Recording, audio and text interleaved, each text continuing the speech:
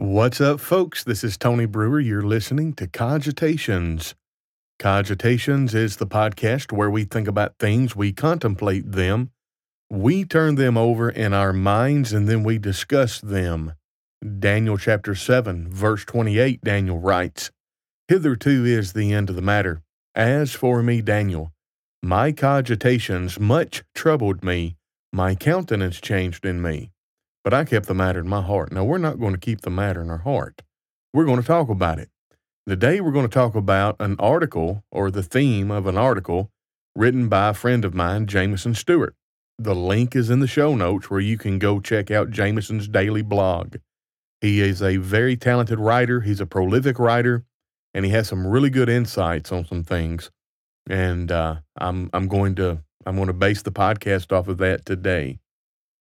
Let's get into this article. Actually, before I get into the meat of my podcast, I'm letting Facebook kind of build my audience. We've got folks rolling in. If you're rolling in, remember, be the algorithm, be the notification bell. Facebook is not going to promote content like this. If I were doing ranting and raving of a political nature, a sexual nature, or something like that, they would probably promote this content. But it's not that. So share the podcast, share the live stream, comment if you're watching. Let us know where you're from. Let us know who you are. And we're so thankful to have you in our audience. Also, subscribe to the podcast on Podbean, Apple Podcast, Spotify, or TuneIn Radio, and several other places that are amalgams of podcast platforms and stuff like that. Anyway, let's get into the article. I'm pulling it up now. As I'm pulling it up, be sure to support me as a podcaster. We really need the support. You can do that at www.patreon.com/nearchurches. That money goes directly to me. It does not go to the church. It is for me personally. And right now, what I'm using this money for is to promote and boost the post and the page for Cogitations so we can build up our listener base. And it's really helped a lot. We're up about 30% as far as downloads and stuff is concerned. Hello, Jonathan X. I'm glad to have you in. So here it is. This is a plea to Sunday morning only Christians. And I guess before I get into the article itself, I want to share with you some insight that Jameson put when he shared the post. He talked about in an interview, Jordan Peterson said that in order to be able to think, we must run the risk of offending people. With that being said, we're not trying to be overly offensive. We understand that a topic like this is by nature offensive. It is not our goal to be offensive for being offensive's sake. Now, let's get right into it with that understanding. A plea to Sunday morning only Christians with the subheading, "Have you fallen out of love with Jesus?" So, first off, and I'm going to read this and I'm going to offer my commentary as I'm reading. First, let me be clear about who this plea is not for. And I think this gets into the paradox of preaching, by the way. Those who need it the least will be affected by it the most, and those who need it the most will be affected by it the least. And if you have comments or anything like that, by all means, make those comments, and I'll read them as I get back into the place where I can read your comments.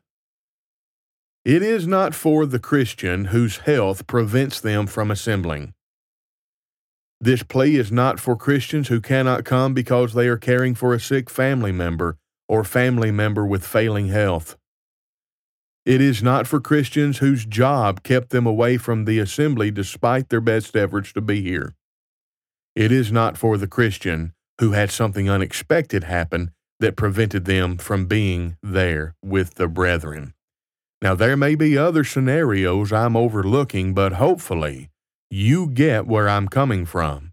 This is a plea to Christians who decide not to assemble with their brothers and sisters in Christ outside of Sunday. They make other plans, or they decide they want to do something else instead. This is a plea for you if that describes you.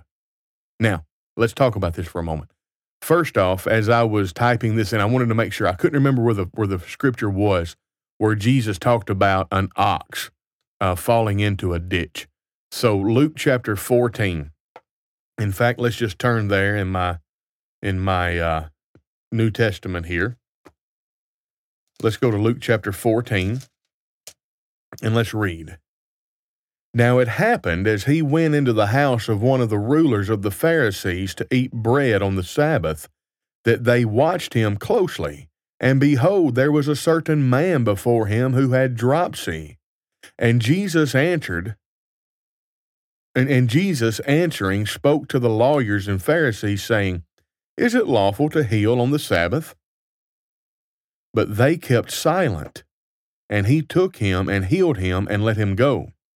Then he answered them, saying, Which of you, having a donkey or an ox that has fallen into a pit, will not immediately pull him out on the Sabbath day? And they could not answer him regarding these things. So he told a parable to those who were invited. When he noted how they chose the best places, saying to them. Now, the parable doesn't have anything, I don't think, to do with what he was teaching about the donkey falling into the well, into the ditch.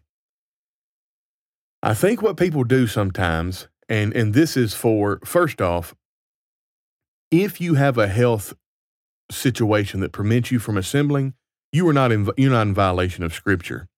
You're going to be able to stand innocent before God on the day of judgment.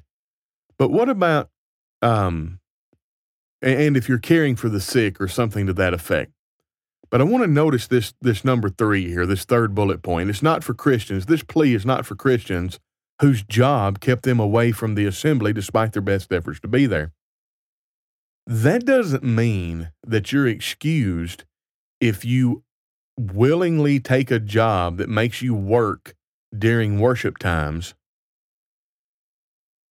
where you couldn't otherwise sacrifice or budget or penny pinch and take a lower paying job where you could meet on Sunday. For instance, it may be, and in retail sales, a lot of times, if you're willing to work all of the time scheduled that other people are not willing to work, you're Johnny on the spot. You typically get a promotion and you get pay raises when other people don't. The most retail companies that I know of offer merit raises along with a yearly inflation raise. That being said, where is your trust? What's your priority? If my boss comes to me and says, "Hey, I'm going to give you a promotion that comes with $25,000 a year, but you cannot worship with the saints." Now, he's not going to say this. He's going to say it in such a way as you have to work nights and weekends. You have to work 12-hour shifts on Sunday from 7 to 7, and you'll never be able to worship with the saints. You'll never be able to assemble with them. As a Christian, can you take that job and still be pleasing to God? The answer might be, well, if your donkey falls in a ditch, are you not going to pull him out? God's not going to judge me for missing the assembly because that's my job. You're not required to take that job. In fact, Matthew chapter 6, seek ye first the kingdom of God and his righteousness, and all of these things shall be added unto you. These things are the provision from God. You don't need that $25,000 a year extra. In fact, you're kind of selling your soul for $25,000 a year. It's not going to cut it on the day of judgment if you say, well, we've got 2 cars, we've got a bass boat, we've got a house that is beyond our means, so I've got to work this overtime because they offer triple time on Sunday. I'm just hauling my ox out of a ditch. The scripture, the illustration that Jesus uses is, how many of you having an ox who fell in a ditch wouldn't straightway go and get him out? He didn't say how many of you would go and put your ox in a ditch so that you could go get him out. Do you see where the difference is there? So this plea from this article is not for you if something happens and you have to work a job on Sunday and you have to provide for your family. In other words, God's not going to make you choose between providing for your family, that if you don't do that, you'd be worse than an infidel, and going to worship assembly. All right? However, if you are missing worship assembly to work a job that allows you certain creature comforts, then your priorities are not where they need to be, and this plea is for you. Okay? I just wanted to say that. Now, first off, this plea is for you if these things describe you. If you willfully miss and you otherwise could attend, let's go. Do you know that we miss you? Maybe no one let you know, but did you know that we miss you when you aren't with us? We miss getting to worship with you, to study God's Word alongside you, and to stand around after worship ends and talk with you. You encourage us, and we need your encouragement. And I would add, you need ours. You may not think that you are very important or that no one will miss you if you aren't there, but that's not the case. Every member of the Lord's body, His church, Ephesians 1, 22-23, matters a great deal. Just go read 1 Corinthians 12 through 27. You know, my body has a pinky toe that nobody ever sees. It's not particularly comely. I still don't want to chop it off. I still greatly value my pinky toe. You mean so much to us, and we miss you tremendously when you decide not to be together with us. Something to consider. Are you only giving your bare minimum to God? Since I'm not the Lord and I don't know everything in your mind, I don't know for certain if you are only offering to God the bare minimum. It's possible for a Christian to be at church every time the doors are open and still only give God the bare minimum. I know that. I've seen it before. I've been guilty of that myself at times. Is it possible that your decision to skip out on being with your brethren other than Sunday morning is a symptom of a significant spiritual problem in your life? Is it possible that you have become like Israel in treating the worship of God like a weariness and a burden, and offer only your leftovers to Him? Malachi 1, 6 through 14. Are you examining yourself to see whether you are in the faith? 2 Corinthians 13, 5. It's a good question, folks. Are you only giving your bare minimum? God wants more than your bare minimum.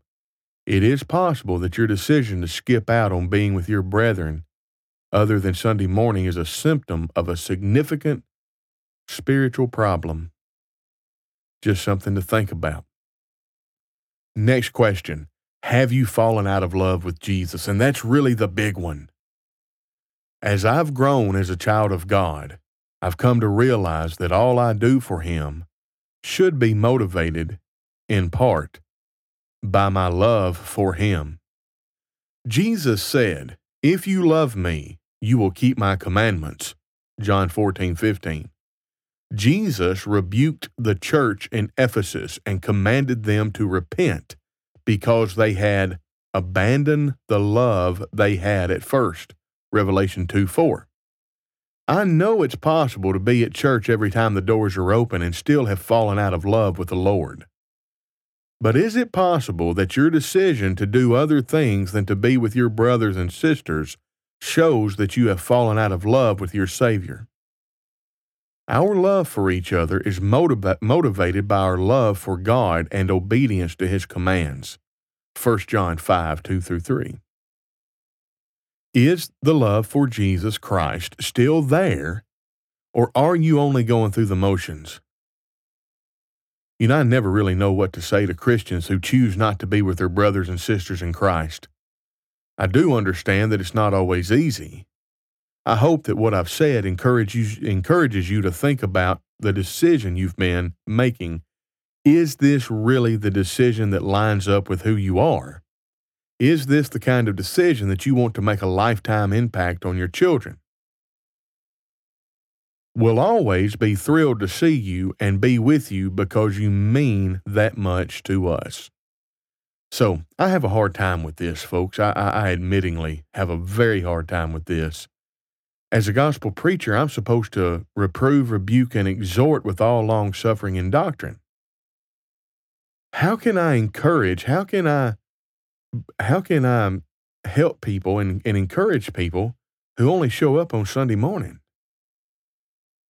Like, and they'll be excited. And I'm like, how can you be excited to be here? You're not coming back on Sunday night and Wednesday night. Why is that? You're a Sunday morning only Christian. You ain't like the rest of us. And many of these people, they want to be, in a congregation in lieu of elders. You have men who are Sunday morning only Christians, and they want to be part of the men's meetings and help make the decisions to lead the church in lieu of elders.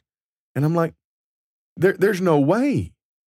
And it's hard for me to help them because I'm like, how can you expect me to be an encourager to you and make you feel good about Christianity when you're a Sunday morning only Christian? And the response is, well, I'm busy. I've got a job. I've got this, that, and the other. Then maybe you need to cull some of what's in your life. One of the reasons I'm a gospel preacher is because I was working at a retail sales organization and I was in management. And the nature of my contract, they changed it to where I had to work every other Sunday for 8 months out of the year. And I'm like, that's too much. So I started landscaping for $10 an hour cash. And one of the deacons at the Greenfield Church of Christ asked me about it. And he said, oh, no, you're not going to do that. We're going to send you to the Memphis School of Preaching. I looked at him. I said, well, you're nuts. That'll never work. I can't go to the Memphis School of Preaching. Well, I graduated in 2015. They did send me to the Memphis School of Preaching. But I know not everybody can nor even should do what I did. But if you have a job that's keeping you from assembling with the saints other than Sunday morning, then you need to figure out what's in your life and what you're holding on to that's keeping you from being fully bought in. And I know that sounds harsh. And I know the knee-jerk reaction is to be like, well, Tony, you just don't understand. And I'm like, contraire, mon frere, I sure do understand. I'm a human being just like you. I'm a man. You may be a woman, but I teach from a male perspective. So I'm a man just like you. I'm a husband. I'm a father just like you. And I've been there and I've done that. And even when I was training horses, I was making several $100s a month more by coming in and feeding on Sundays. And here's the thing. I didn't even have to miss church to do it. I could get up early and go feed and tend the stables and then come back and be there in time enough for worship. But it was affecting my time at worship because, well, what if we had an emergency I had to miss? What if, something unforeseen happened, like, there was a horse down and I had to get her up and I had to you understand what I'm saying? It was just, so it got to where that I would go do this and then I would come in and I would actually take my boots off at the door. And there's been times at the Mount Zion Church of Christ where I led singing or I waited on the table or even taught a Bible class in my sock feet because of I decided it wasn't worth it because it was affecting the quality of what I was able to give God. And that several $100s a month extra, I just did without. Soli put it in but seek ye first the kingdom of God and his righteousness, and all these things shall be added unto you. God's going to take care of you. Now, again, I'm going to talk about this paradox for a moment. Those who need it the least will be affected by it the most, and those who need it the most will be affected by it the least. If Well, I'll tell you, I'm going to call her Sister Spencer. That's all you need to know her by. Her husband was homebound, and I was in her house, and she wept, and she's basically asked me, "Do you think God is going to be okay with me not assembling with the saints because I'm taking care of my husband?" I'm trying not to get too specific because I don't want to just let everybody know who it is and who I'm talking about. Some people are going to know. But anyway, she was weeping. And I'm like, oh, sister, yes, God, I know the Bible enough to know that God's going to forgive you, especially with that attitude. You see, the people he's not going to forgive is the people who say, you know what? My ox is in a ditch. And now the ox that's in the ditch is the sports car that they have that's got an $800 a month payment, and they got to work overtime to pay that thing off. The ox that's in the ditch is the fact that they have an extra vehicle that they can't afford. The ox that's in the ditch is they have more house than they can afford. The ox that's in the ditch is they don't know how to live within their means, and they say, you know what, I've got to haul my ox out of a ditch. I got to work this overtime. Well, you're the one that put the ox in the ditch. And if you don't follow Matthew 6:33 and trust that God will provide, and you don't be a little bit frugal and you don't set yourself up for seeking God the way a human being is supposed to seek God, then your missing is not going to go well for you. And you're going to say, hey, Lord, I did many wonderful works. I did these things you wanted me to do. I gave them my means. Nobody gave as much as I did. Well, yeah, but I never saw you. I don't know you. You see where I'm going with that? Actually, I went. You see where I went with that? A gospel preacher can preach a sermon on Sunday morning about attendance, and the people who are not going to come back are not going to be affected by it at all. And the people who are going to be there on the Sunday night and the Wednesday night, they're going to, in tears, shake his hand as they go out the door, promising him and promising God they'll do better. What's the solution? I don't know. Maybe you can help me with my attitude about these Sunday morning Christians. I almost want to take the hard stance that if you only come on Sunday morning, then you need to be treated like a heathen. You need to be treated like now I can't think of hold on a second. Let me go to Matthew chapter 18, 15 and following.